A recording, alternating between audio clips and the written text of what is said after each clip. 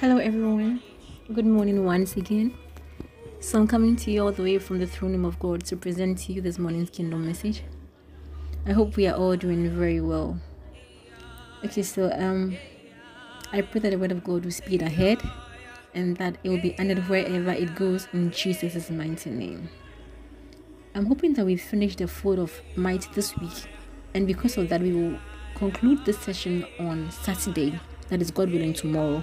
Today we will learn the final ability the spirit of might endows us with, and then on Saturday we finish by learning how to receive the spirit of might.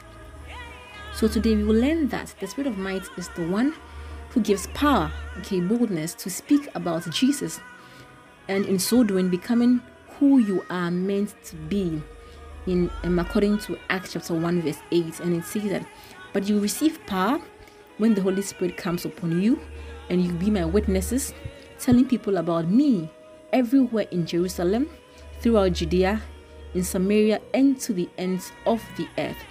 So subjects of the kingdom must tell others about Jesus, what he's done for them, and use scriptures to correct wrong. So anytime you are shy to mention Jesus in your regular conversations with friends, know that you are sitting on your power. Jesus said in Matthew 10:32-33 and Mark 8:38 respectively that everyone who acknowledges me publicly here on earth, I will also acknowledge before my Father in heaven. But everyone who denies me here on earth, I will also deny before my Father in heaven. If anyone is ashamed of me and my message in these adulterous and sinful days, the Son of Man will be ashamed of that person when he returns in the glory of his Father with the holy angels. So let's use the Bible as the standard to correct wrong, And the book of Acts records an incident that throws light on this point.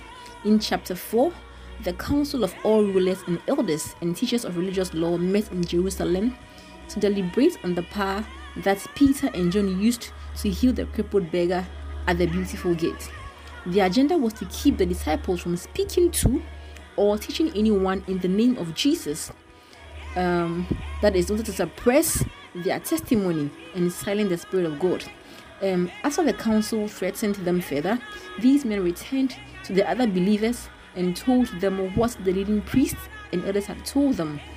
The Bible says when the believers heard this report, they all lifted their voices together in prayer to God and said, "And now, O Lord," they said, "hear their threats and give us, your servants, great boldness in preaching your word." And the Bible says that after this prayer, the meeting place was shaking and they were all filled with the Holy Spirit. The Bible says that then they preached the word of God with boldness. Now see, the meeting place was shaking because the devil had laid a foundation. Anytime the devil comes at you, he starts with something. He begins a process, Remember that in the book of Revelation, we learned that the dragon spewed out blood after the woman who was pregnant with the male child. Anytime the devil comes at you, he lays a foundation. So the chief priest laid a foundation of fear. They put fear in these disciples. The Bible says that when they prayed, the place was shaking. So that foundation had to be shaken. That fear had to be broken from their lives because they had instilled fear into them. So the place had to be shaken.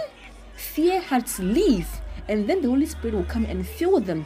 Now they said, and they were all filled with the Holy Spirit. But remember also that they went out to preach and to heal because they had already received the Spirit in Acts chapter 1. So what spirit again was filling them? It is the spirit of might. The spirit of might had to fill them again so that they'll be able to be who God wanted them to be. The Bible says that Jesus told them, "You'll be my witnesses." But then when they went out, these enemies wanted to stop them from being who God had destined them to be.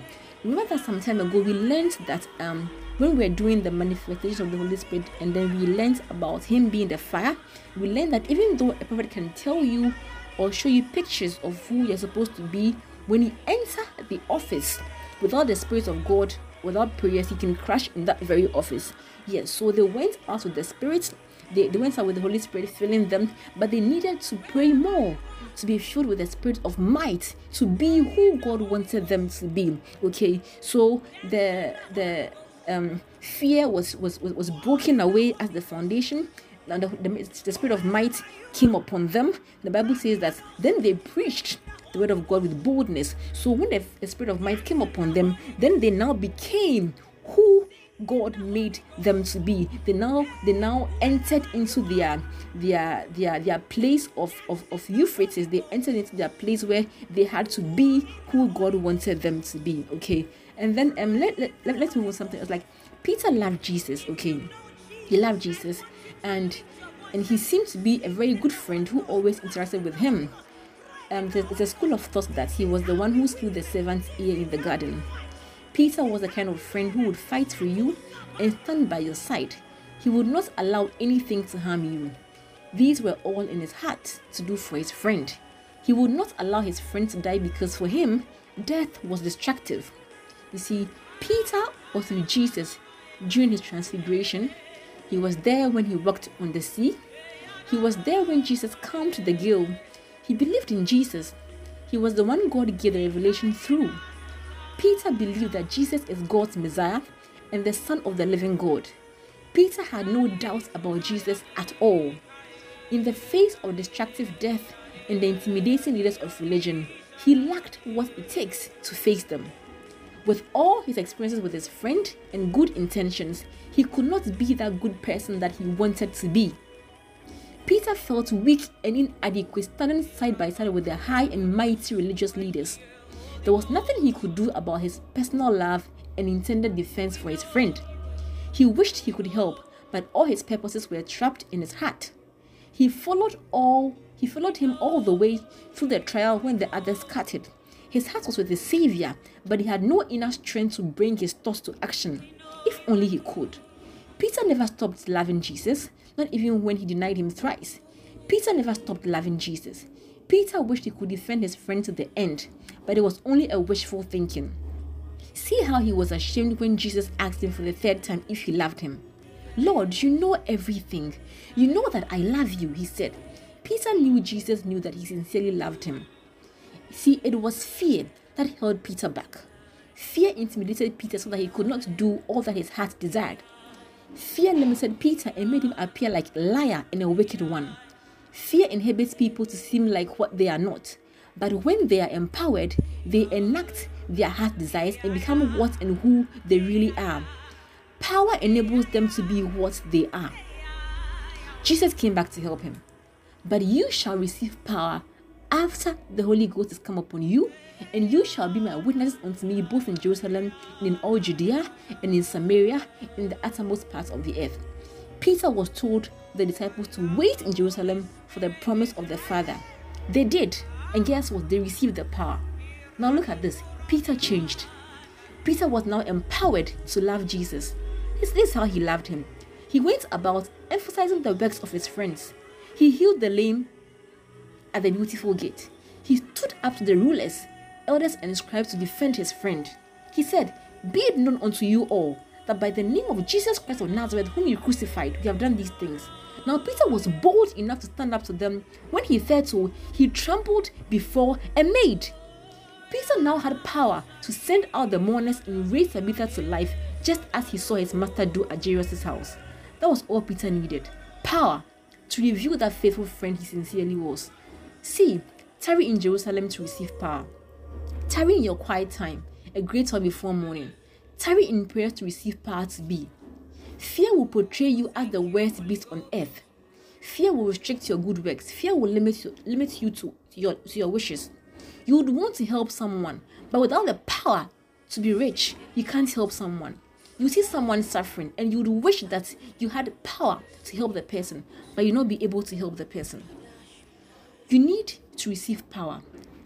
The spirit of might is the one who enables us to be who God wants us to be, to do what God wants us to do, to be what God wants us to become. It is the spirit of might. Okay, so we are going to end here today. This is the final ability that we are going to talk about. And I pray that God will fill us with the spirit of might. And Father, we thank you for your word today. We receive power to be Jesus' witnesses in our office, in our classrooms, in our lecture halls, in our vicinities, etc. Father, we receive the power in Jesus' name to tell people about Jesus everywhere and to the ends of the earth. We receive the power to correct people humbly and according to God's word and standard in Jesus' name. Father, we refuse Satan's attempt to make the Son of God deny us before God in heaven.